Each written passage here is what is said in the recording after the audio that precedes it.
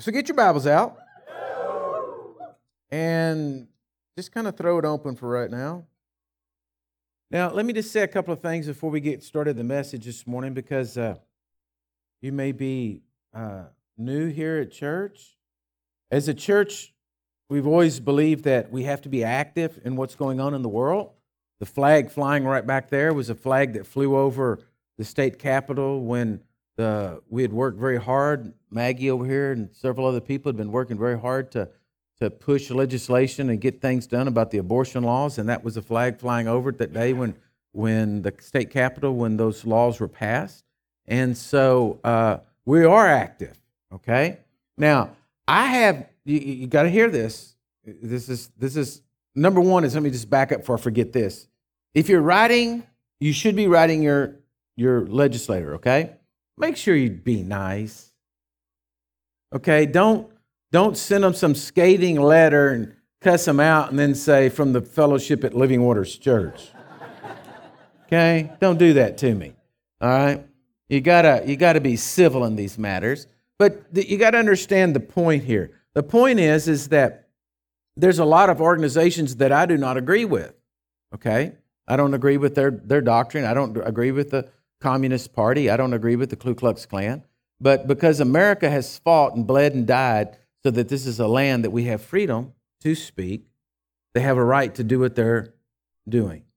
I have no problem with an LGBT agenda and what people want to say and all that. I'm not going to speak. I'm going to love. I'm going to love them. I'm not going to speak against them. But when they turn and say, I can't worship my God, and I can't believe what my Bible says is true, and I can't marry who I want to marry, and I can't hire who I want to hire, and I can't live my life the way that I believe the Bible tells me to, because that is illegal, that's where I draw a line in the sand and say, no, that can't be. And that's where your principle has to come from. We have the right as Christians to believe the Word of God is true. We have the right to walk in that and have our faith and our belief. Amen? And I don't need the government telling me what I'm supposed to be believing. Okay? Okay, so last week I preached a message about the Ark of the Covenant, and I encourage you to go back and to listen to that. Before I forget going, I'm almost getting ahead of myself here. Okay, so this chapter for this week is Mark chapter 4. Mark chapter 4 is the chapter we're going to be reading this week. In case you haven't heard what we're doing, the plan, Tracy explained it pretty good there a while ago, but the plan's simply this, that we sit down as a family unit, and that we take one chapter per week. It doesn't make any difference if you read it all on Monday, you read it this afternoon, you read it out all through the week, however you choose to do it as a family unit.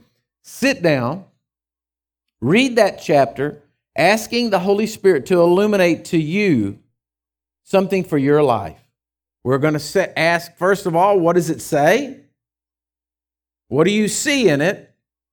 And then how can we apply it to our lives so we can serve humanity better? Okay? What does it say? What do you see? And how are you going to serve better? And that's the whole principle. And I tell you, I've just been hearing testimony after testimony of people telling me that what God's doing and revelations they're getting and things that are happening. And it's honoring the Word of God. We have got to honor the Word of God as it is the living Word of God. We've got to take it and say this has a part of our lives as Christians. And you say, well, that's a simple thing, and you may be a great Bible studier, and that's okay, but I still ask you to follow along with us. Get in it. Set it aside time in your family to go over it, because I tell you, God's going to move and He's going to bless, because He wants to illuminate us in 2019. He wants to show us things in 2019, things that we need to walk in and apply for life. And you know, what's going on in your life is not necessarily what's going on in somebody else's life, but it's so cool that the Holy Spirit has a way to twist it all around and make each of you get something out of that chapter. So this week's chapter is Mark chapter 4. And like Tracy said, if you go to the Waterhole app, we have the whole chapter out there. If you want to read it in the phone, fine. If you're reading it, that's up to y'all, okay? And but it's on the website, thewaterhole.net. It's also on the phone app, The Waterhole. And you can follow along with that. So praise God. So anyway, I was preaching about the Ark of the Covenant last week, and I don't want to take a lot of time. You just have to go back and watch last week's message. And anyway, and so it was the whole gist of what the message was that when Moses was building the tabernacle, he built the tabernacle and he set up all the furniture and all the Ark of the Covenant and everything that he had to make. It says he made it was the pattern or the copy. And I brought about that in heaven there's the original. In heaven there is the tabernacle. In heaven there is the court of God where all of this was that he was having duplicated on earth. And that when they made the ark, he says he put inside the ark, he said put in there the testimony or the covenant, which we know is the old covenant. And it was the covenant of what God said he would do for man. And then we started talking about covenant. And we talked about how that there's nothing more binding than covenant. And as God put in the tabernacle and he put inside the ark the testimony or the covenant, he says that's going to be their perpetual forever. So then I presented to you that when Jesus went to heaven and poured his blood out upon the mercy seat, and I gave you scriptures for all this, poured his blood out on the mercy seat in heaven, then the covenant would have been under it. And that covenant we know is the New Testament. So in essence, there was the Bible in the ark where God says it's always going to be there crying out, speaking out. So there's always the covenant talk going on in heaven. God is a God of covenant. We don't understand covenant. We don't walk in covenant like we should. We understand contracts and contracts that can be broken. But the thing is we don't understand what real true covenant means. Covenant means everything I have is yours and everything you have is mine if that's what we have cut. If that's what it is. And with the penalty of death if you didn't fulfill it. Pretty powerful thing, right? I mean, you're pretty much going to fulfill the covenant and covenant talk if you knew that the other person had the right to just come over to your house and kill you and nobody said anything. It's bury you out back, right? So pretty powerful talk, pretty powerful thing. So you just wouldn't go into a covenant with anybody lightly, right? Because if this guy wanted to cut a covenant with you, you'd really think seriously about, man, do I really want to be in this? Is this guy going, is this going to work out right? I mean, because he has a right to kill me. So pretty powerful stuff. So we talked on about, and I showed you the scriptures, how that the covenant that was cut was between Jesus and God. And that Jesus poured his blood out on the mercy seat, and he cut covenant with God, and then he said, every person who believes in me, every person who professes that I'm the Son of God and believes in me, well, then we're in covenant. So we're in covenant with Jesus. Jesus is in covenant with God. Everything that you ask in the name of Jesus, he said, I do. But do we understand it? Do we truly walk in it? And so this morning, I want to dig into that a little deeper. And let's just start over in Jeremiah 31:33. Old Testament, Jeremiah 31:33. Let's first look at what the Old Covenant, what God said he wanted to do for man. So we'll start in Jeremiah 31:33. It says, but this shall be the covenant that I will make with the house of Israel. After those days, saith the Lord, I'll put my law in their inward parts and write it in their hearts and will be their God and they shall be my people. See, God always had from the original onset, he knew that man could not fulfill the letter of the law. He knew that man was always going to fall short. He knew man was going to not be able to do it. So he said, I don't want to just have this law that comes out that I know man's not going to fulfill. What I want to do is I want to put my law in their heart. I want people that want to worship me, not are forced to worship me. I want people that want to say, Jesus, I love you, not, oh gosh, we need to love Jesus or we're going to go to hell. How many of y'all know that if you love to do your job, you'll do a good job? But if you feel like you're forced to do that job and you don't like doing that job, but you're going to do it because it's the only thing that pays the bills, you're not a very good worker. Hello? Is that not the truth? So God says, I don't want people that hey, we got to go to church this morning. I'd rather be out fishing. I'd rather be out doing anything else in the world, but we got to go to church this morning. And, if I don't go, my wife will nag me all week. I don't want to listen to that. Because that attitude of going to church, you're not there for the right reason. It's not in your heart. God said, I want to put it in their heart. I want them to say, man, Serving Jesus is the greatest thing I've ever done in my life. Man, worshiping Jesus, Lord, I just don't want anything between me and you. I want to walk with you all the days of my life. Hello? So he said, and he goes on, he says, and I'll put my law in their inward parts and write them in their hearts and will be their God, and they shall be my people. And they shall teach no man, every man and his neighbor and every man his brother, saying, know the Lord, for they shall all know me, from the least of them to the greatest of them, says the Lord. For I will forgive their iniquities, and I will remember their sin no more. The problem we had with God and him walking with us in a deep relationship was this issue of sin. So, new covenant comes in. First thing Jesus deals with is this issue between us and God. Now, our blood couldn't be blood that would be shed that would satisfy what could be poured out on the mercy seat, because bottom line, you're not a pure red heifer. You are not a lamb without spot or blemish. Okay? So the only blood that could ever satisfy the terms of the covenant was the blood of Jesus. It had to be the blood of righteous Lamb of God. Are y'all with me? So Jesus had to cut the covenant with God. Jesus had to pour his blood out on the mercy seat because your blood wasn't going to do any good. We couldn't come around in here this morning and vote who we think's the nicest person and send them to the cross for your blood to put the sacrifice for us, because it still wasn't going to make any difference. It's tainted. It's tainted by this thing called sin that all started in the garden. All right? So that had to be dealt with. But once that issue was dealt with, now the door's open. Because God's not looking at humanity with this taint of sin. It's like, come on.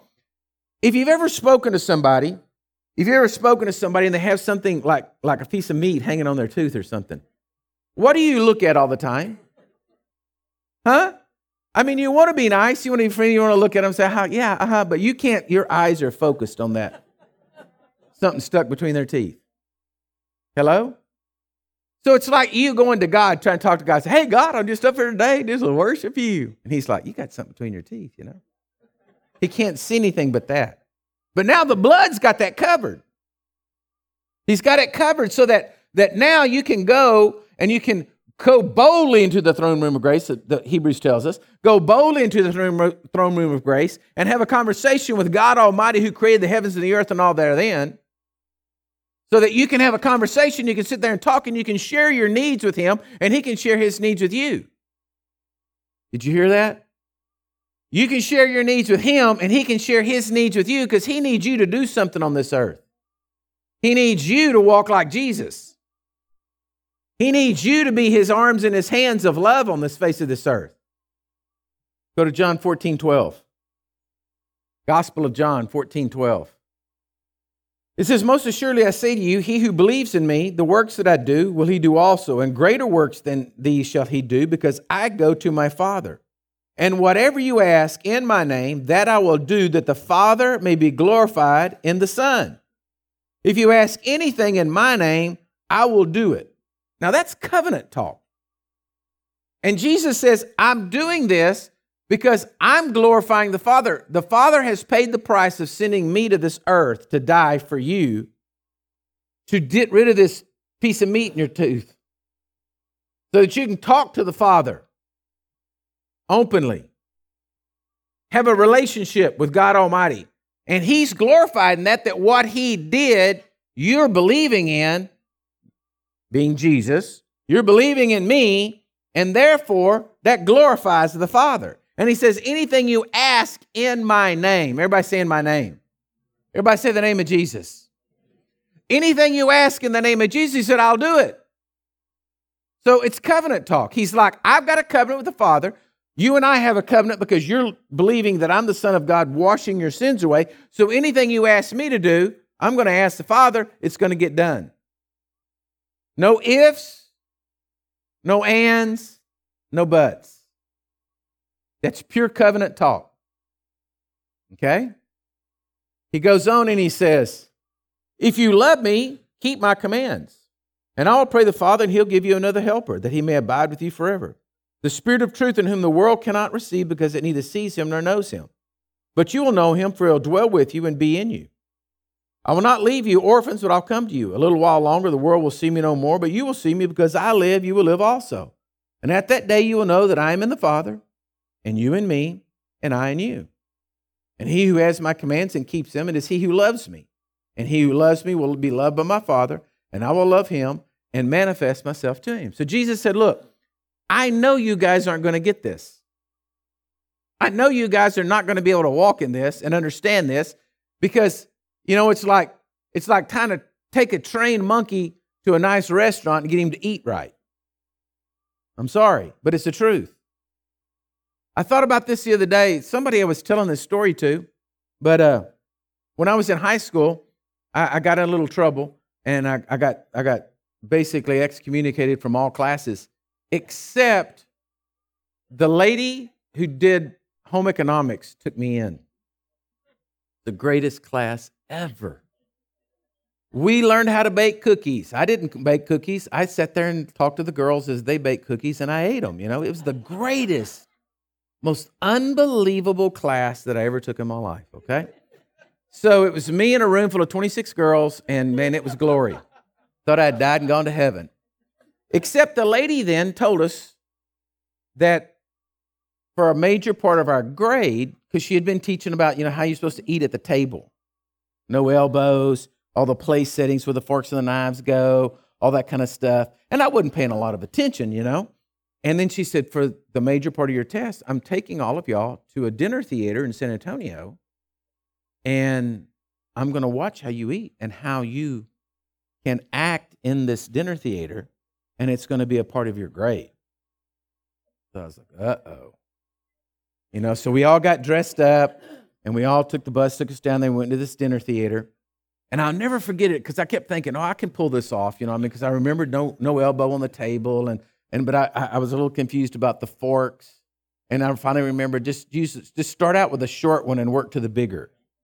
That was what I finally got. Same thing with the spoon. Start with a little one and work up. And so anyway, and what did they serve but chicken? Like a thigh with a leg on it?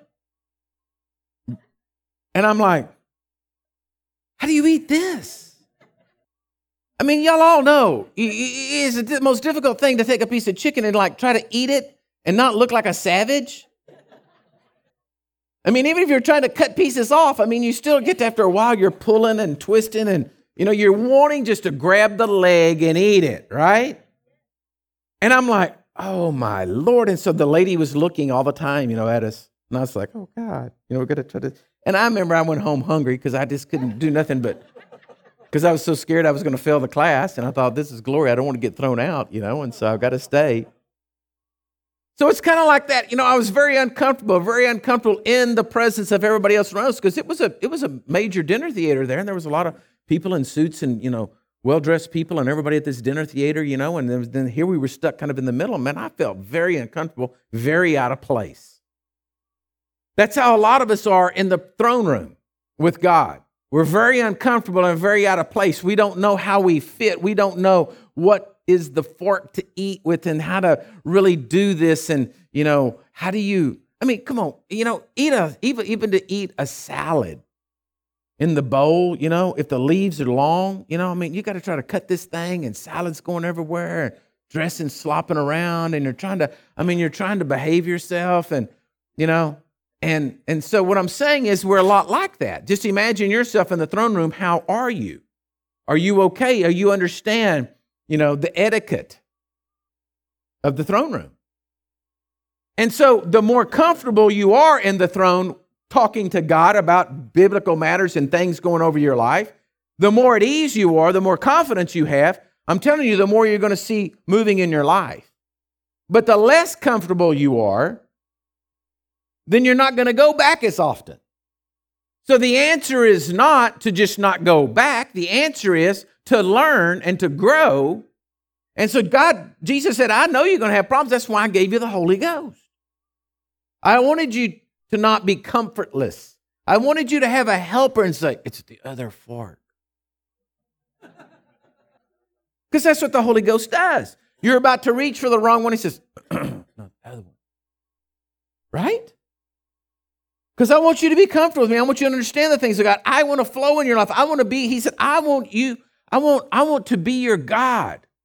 And I want you to be my people. I want to be together. I want to come and abide with you and live and dwell with you. And so I gave you the Holy Spirit to come into your life, to be there and to say, you can cry out and say, Holy Spirit, help me. I want to understand the things of God. Help me to walk and flow in what is proper etiquette and how can I function. Another scripture, go to John 16:24. In John 16:24 it says, and in that day you'll ask me nothing. Most assuredly I say to you, whatever you ask the Father in my name, he will give you. Until now you've asked nothing in my name. Ask and you shall receive, that your joy may be full. So this whole principle of walking in covenant is for a reason, so that our joy can be full. God wants you happy on this earth. Hello? He wants you happy on this earth. He wants you walking in joy. But you've got to understand how the covenant works and how you have to operate. Let me give you another scripture. Matthew 18:1. One of the things that really amazes me about when I read the Bible and read the New Testament, about how Jesus hand chose these 12 disciples, and some of them were not too sharp, not too bright. I actually feel like some of the ones that you don't hear a lot about that he chose were the smarter ones because they just kept their mouth shut. Okay? And so one of the things that always amazed me is James and John getting their mother to go to Jesus to see if they can sit on his left and right hand in heaven. I mean, come on. Got your mother up there trying to make a way for you, and then trying to just basically get ahead of everybody else so that you can be number one and number two. I mean, that is bad. And these were hand-chose guys. That's the same John that we read and say, oh, John. That's the same guy, okay? Well, here you find in Matthew chapter 18, verse 1, it says, at that time the disciples came to Jesus saying, who then is the greatest in the kingdom of heaven? Their minds were thinking all the time about position. Their minds were thinking all the time about preeminence among man. Their minds were thinking all the time about, look at me, look at me, look at me. Who am I? Who am I? What am I? Oh, look at, this is how I'm accepted in the world. Look at me, I'm great. And then Jesus called a little child to him and set him in the midst of them and said, surely I say to you, unless you are converted and become as a little child, you will by no means enter the kingdom of heaven. Have you ever noticed children are usually full of faith? They will believe what you tell them, right? You can take a child and play the little game with him like you stole his nose and be sitting there like that, and he actually believes you took his nose, right? Little children are full of faith. Little children are easy to mold, all right? But Jesus says he brought a little child and brought him in here and says, we're going to talk about who's going to be the greatest in the kingdom of heaven. Let's just use a little child as an example. And he says, therefore, whoever humbles himself as a little child is the greatest in the kingdom of heaven. Whoever receives one little child like this in my name receives me. Whoever causes one of these little ones who believe in me to sin, it would be better if a millstone were hung around his neck and he was drowned in the depths of the sea. Woe to the world because of offenses, for offenses must come, but woe to that man by whom the offenses come. If your hand or your foot causes you to sin, cut it off and cast it from you. It is better for you to enter into life lame or maimed, rather than having 2 hands or 2 feet and cast into everlasting fire. If your eye causes you to sin, pluck it out. For it's better for you to enter into life with 1 eye rather than having 2 eyes and cast into the hellfire. In other words, Jesus sat there and he said, look, if you really want to walk in my principles and all, it's not about getting something from me. It's about learning something from me. Isn't that what children do? They learn from us, good and bad. If you want to know what's going on in the family, just listen to the children. If you want to know how mama and daddy talk, listen to what comes out of the children's mouth. Right? So Jesus says, the problem is that so many times Christians, we're all about trying to get him to do something for us when I really need you to sit down and learn from me, because I will teach you how to flow in my principles. And he says, woe to you who just cause offenses. What causes offenses in life is that when we are trying to work the principles of God to get what we want, that's what causes offense. Not when we're trying to work the principles of God in our lives to make us more like Jesus. Because if that's true, listen, just think about this. If you're talking love, the whole Bible's it's all based on love, right? Love your neighbor as yourself. If you really loved your neighbor as yourself, then could you ever get in an offense? If the neighbor loved you and you loved the neighbor, y'all would be standing there all the time. Oh, no, I just love you. Here, take it. No, he said, no, I want you to take it. No, I'd really rather you take it. No, I'd rather you take it. No, I really want you to take it. Well, okay, I'll take that, but I'm going to get you something bigger. And you would be walking like this all the time. There'd be no place for offense, right? But we tend to walk like, no, I want to give you this. Yeah, well, you should have. What you did wasn't right, and you ought to pay. You see what I'm saying? Love. If you truly walked in God love, you could not offend somebody because you're in love and they're in love and you're just going back and forth. But what we tend to do with the gospel is we tend to want God to get it done our way, the way we want to, because that's what we're comfortable in. But if you were in love, it wouldn't make any difference because love covers everything. Love takes over and covers everything. So you could not get offended if everybody walked in love, but they don't all walk in love. And Christians don't all walk in love. So I want to give you 6 things right now that you can just jot down. 6 things that are going to hinder your prayers and are get you in that place where you're going to miss God. Because I'm telling you, the covenant's yours. He said anything you ask is yours. What's inside the box crawling out, the ark in heaven, what's it calling out for you? Anything you want's yours because Jesus said anything you ask in my name, I'll give it to you. So what's anything? Anything's anything.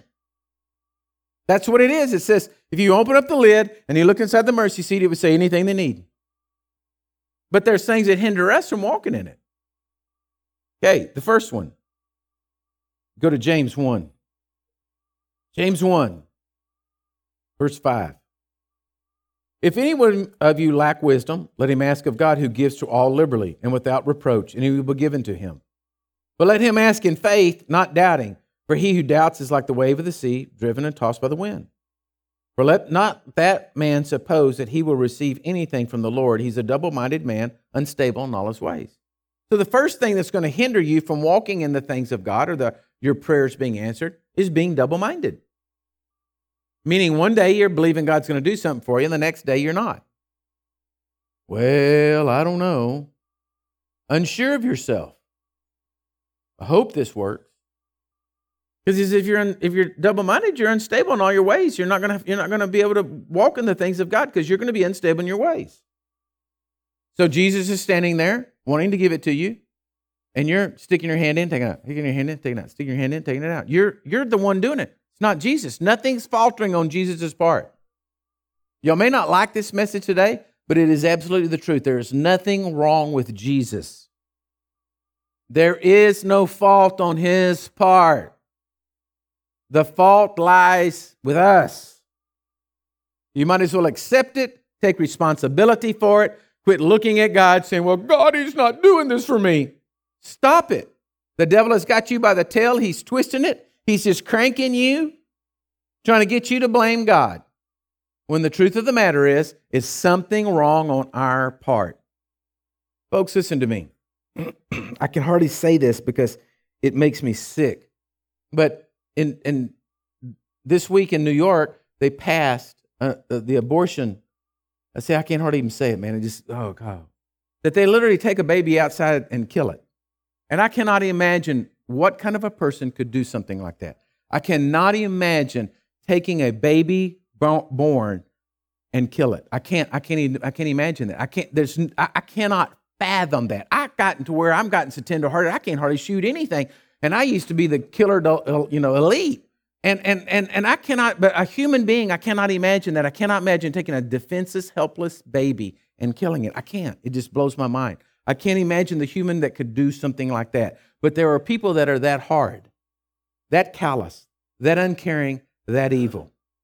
You might as well wake up as country people. Quit being naive little people thinking everybody out there is sweet and nice. I'm telling you, there's wickedness out there like you have never seen wickedness out there. There's evil like you've never seen evil who would pleasure in your hurt. And that is not God, and there's no part of that God, and there's not anywhere that comes from God. Okay? So we have to understand something. Everything that God has is out there, and is given to you, it's nothing on his part. God is not evil. He's not double-minded. Everything is yours. It all has to be on us, and we have to take responsibility for it. And people do not want to take responsibility these days for their actions. So they find a way to get rid of that baby because they don't want to take responsibility for it. We know how babies are formed. We know how babies are created. And that's where it needs to be stopped. It's just ridiculous. Okay? So it's us being double-minded, having double standards. It's us being double-minded that stops the flow of our prayers. One day we're believing God, the next day we're not. Next day the devil sowed a seed in us. He said something to us. He's got something on us. We've got ourselves off. We got our tails getting twisted. And then we're not really walking in it. Okay? Now look at the second one. It's still in the book of James, chapter 4, verse 1. Where do wars come? Where do wars and fights come from among you? Do they not come from your desires for pleasure that war in your members? You lust and you do not have. You murder and you covet and you cannot obtain. You fight and war, yet you do not have because you do not ask. You ask and you do not receive because you ask amiss that you may spend it on your pleasures. Adulterers and adulteresses. Do you not know that friendship with the world is enmity with God? What God's saying here is not literally adulterers and adulteresses. It means that you have a heart that's in love of the world and love of God. You say, how can that be? Well, it is. There's a lot of Christians out there who have one foot in the world and one foot in the kingdom. And the foot in the world they keep there because if God doesn't answer like they'd like him to answer, then they're going to revert back to whatever they know. Which most of us is, well, if you don't do that, then I'm going to beat you. I'm going to beat the life from you. One way. We want to keep in the world and the worldly ways of doing things, manipulations, jealousies, envy, strife, those kind of things. And the other world, we want God to be answering our prayers. So he calls it an adulteress. In other words, your heart's not true to one. Your heart's not true. He says you can ask and you would receive, but you're asking amiss because you're going to consume it on your own pleasures. In other words, you want God to do what you want God to do the way you want God to do it, because that's the way you're going to feel comfortable. And I'm going to tell y'all something. Christianity is not comfortable. Because we live in a foreign world. You know, the first thing you notice, the very first time I ever traveled into a foreign country, the first thing I noticed was I was the minority. You know? I was the minority. The world wasn't like everywhere else around the world. It wasn't like in America. It wasn't like Texas, where I'm from. Right? Well, God's saying it's the same way with him. You can't have a heart to be like this, your worldly ways, but still want to be like Jesus. It's one or the other. And he said, you're not having your prayers answered because the problem is you're an adulterer. You got a heart for both. Look at the person beside you and say, man, I love it when pastor preaches like this. And number 3, go to 1 John 3. 1 John 3:16. 1 John 3:16 says, by this we know love, because he laid down his life for us. And we ought also to lay down our lives for the brethren. But whoever has the world's goods and sees his brother in need and shuts up his heart for him, and does the love of God abide in him? My little children, let us not love in word or in tongue, but in deed and in truth. And by this you will know that we are of the truth, and you shall assure our hearts before him. For if our heart condemns us, God is greater than our heart, and knows all things. Beloved, if our heart does not condemn us, we have confidence towards God, and whatever we ask, we receive from him, because he keeps his commandments and do those things that are pleasing in his sight. And this is a commandment, that we should believe on the name of the Son of God and love one another as he gave us a commandment. You really want to just make everything simple? See, we like to pull things apart, right? And we like to figure out, okay, why am I crazy? When did I get crazy? How did this start? We want to take it all the way back to when it was in the birth, when they took me out and they spanked my hiney. I felt that, and it got down into my heart, and therefore I'm now angry with the world because my first experience in the world was I was warm, and then I was cold, and then somebody hit me, and it was a man, and so I don't like men, and whatever. This keeps going on, and it keeps getting bigger and deeper, but all this. But Jesus put it real simple here. He said, or John actually, inspired by Jesus, said, this is real simple. Just believe on Jesus, okay, and love one another. That's really the simplistic view of it. He says, can you love one another? That means when somebody comes up to you and they're screaming and they're hollering and they're ugly or they did you wrong or whatever, you can stand there and look at that person. And if you really are walking godly and really are filled with the Spirit and can walk in the Spirit, that means you can look at that person and just say, oh, God bless them. They're just out of sorts. This is going to really hurt them because they're really gotten out of sorts, and they're really going to be it's going to hurt them. Their prayers aren't going to be answered. They're not going to be walking with you, whatever. And you don't feel anything but love. You say, well, you're crazy, Robert. You can't do it. Well, the Bible says when I got born again that the love of God was shed abroad in my heart. I do have the capacity to love. You have the capacity to love. Like agape kind of love, like God kind of love, like to be able to look at somebody and say, poor sucker. And he says, if you believe in Jesus and you can walk in that kind of love, anything you ask, it'll be given you. I preached a great message one time about holding court and how we hold court in our heads. And when something's been wrong, then we go to court, and we go to court in our heads, and we run through the whole thing, and we try to go over the court scene, and we get it all down to who's right and who's wrong, and we spend all this time in our heads till it makes us nutso. And you've got, the advocate, and you've got the, everything going on, and you've brought witnesses in, and you've brought, you're trying to convince the jury, and you're the prosecutor trying to say how wrong you've been. But the Bible says if you just walked in love, then you couldn't even find an offense. You didn't know anybody offended you. Is that amazing? I mean, think about that. Is that amazing that you were at a place in your life that you could not even get offended? Would that not be a better place than having a whole court 24/7? That you just said love. Whee! Yeah, glory to God. Just walked in love. I can tell y'all I'm not there. But I want to tell you something. That's my goal. That is my goal, that I cannot be offended. I can't be offended. That's my goal. What do you think, Jesus? Just think of him. Put Jesus in your shoes. Jesus is sitting there. He's getting beaten. He's being whipped. He's being spit on. He's doing this, and all he had to say, that's it! Poof, angels show up. Wipe the whole world out. Go to heaven and say, man, I just couldn't do it, Lord. Father, let's just start over. And he'll say, all right, let's do it. Are you with me? It's something else if somebody bigger than you beat you down, right? Because even though you try to get back up, they're going to beat you back down again. It's when you're already the champion of the world, nobody can even come close to you. You have the knockout punch to knock out the whole world, and you choose not to use it because you're got to get your blood poured out on the mercy seat. Oh, but we get offended with one little thing. We get offended because somebody did something we didn't like, and we get offended, and we're just like, we throw everything we got. We're back getting the bazooka. Buying bigger machine guns. Get them all. When he said, if you just listen, I'll give you anything, and I'll give you anything. Anything. It's all yours, anything. If you just walk in love. And we're like,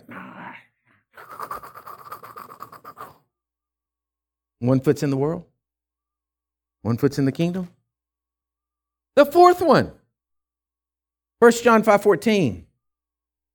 1 John 5:14. Now this is the confidence that we have in him, that if we ask anything according to his will, he hears us.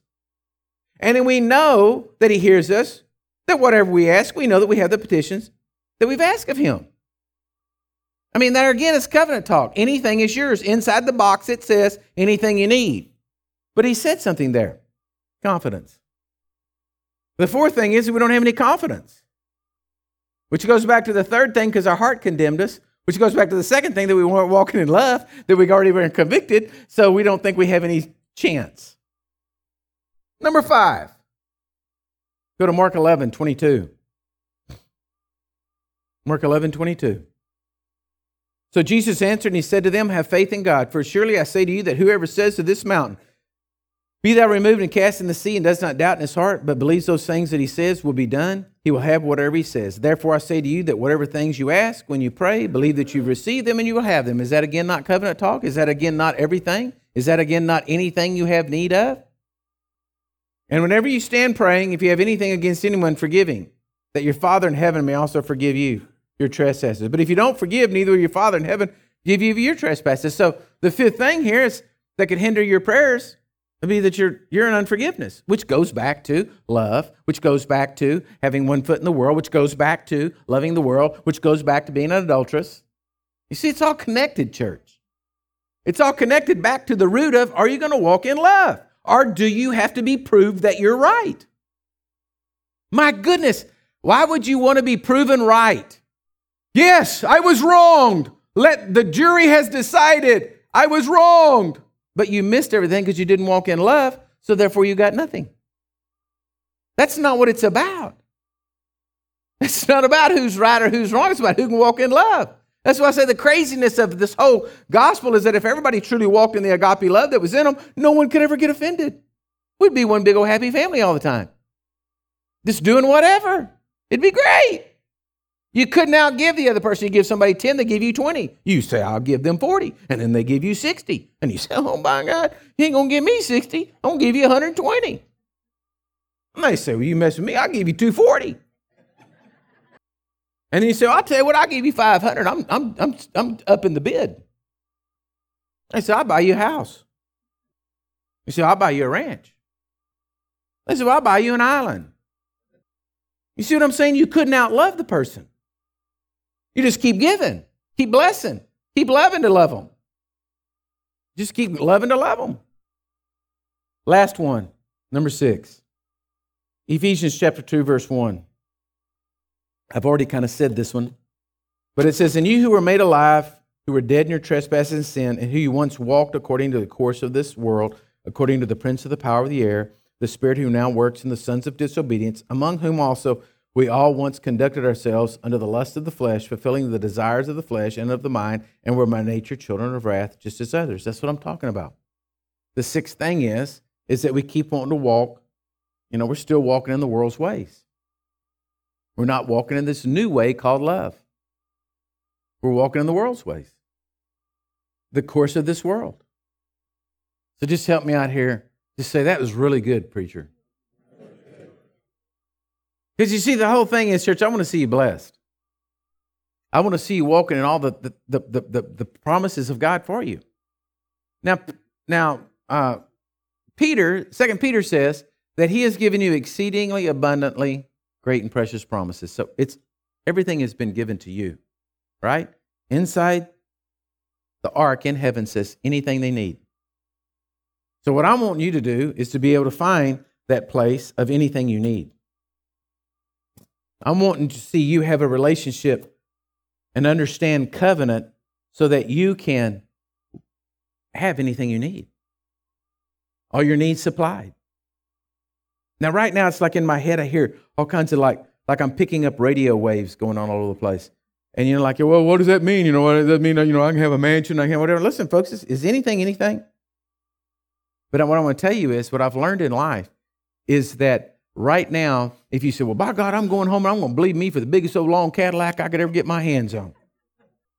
That somewhere along the line, your heart's going to condemn you and you're going to get double-minded in that and you don't really have any faith for it anyway. And you say, Pastor, I prayed and believed and asked to receive me a big old long Cadillac. And if I really could open up your heart and pull it out and look at it, I could show you where you got into doubt and unbelief. Somewhere you said you weren't going to believe that.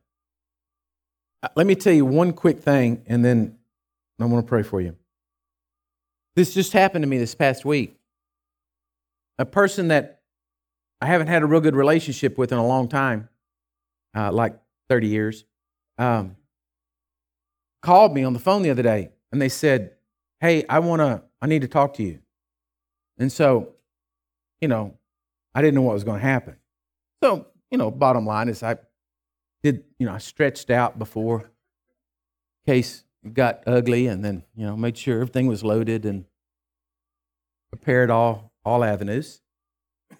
And the person came to me and they gave me a knife that belonged to my father. That I haven't seen this knife in 35 years. Now, to backtrack on this story just a little bit, 6 months prior to that, I'd been in a situation and someone asked me about my father's knives because he made custom stuff. And that thought came to me about that knife. I didn't pray about it. I didn't anything. I said, I wonder whatever happened to that knife. That was it. That was all I asked. I mean, I didn't ask anything. That's all I said to myself. I wonder whatever happened to that knife. We're talking 35 years ago is the last time I saw it. The knife is probably 45 years old. And 35 years ago, my father had this custom knife made. He put the handle on it. It was all real nice and everything. And this person comes to me and said, I was digging through a bag and I found this knife and I just knew that I was supposed to give it to you and give this back to you and return this to you. And I stood there and looked at it and I said, God, how did you pull that off? How did you pull that off? That something that was precious to me that I just assumed was gone. I had no idea. And people in the family, I asked where it was. Nobody knew. And I just never, and then with no finagling, no manipulation, no challenging, no calling, no nothing, all of a sudden, God brings this thing to my front door and puts it in my hands. And I stood there and I looked at it and I was like, oh my God is so amazing. You love me so much that you knew this would be something that would be important to me, and you restored it even if I didn't ask. Now, you see, folks, I would rather be in a relationship where God's working on my behalf when I don't even know it. It took 6 months for this to come about. God worked this whole thing out for me. I didn't even know what was happening, and I got so blessed. You see, that's what a loving Heavenly Father wants to do for you. He wants to bless you. He wants to do more for you than you can imagine getting Him to do for you. He wants to bless you more than you can ever imagine, but you have got to let go of all the worldly ways, let go of all the things around you, let go of the offenses, let go of those things. Fall in love with Jesus and fall in love with what Jesus loves. Hear me? Fall in love with what Jesus loves.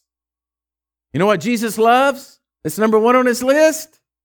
Humanity. And when you do, then that mercy seat box begins to cry out for you. Anything they need, anything they need, anything they need, anything they need, anything they need. Just ask in my name, anything they need, anything they need. And God just starts moving and working things, whether you know it or not. He lines it all up. Amen? Stand to your feet. Can I have my prayer team come down, please? Pastoral team.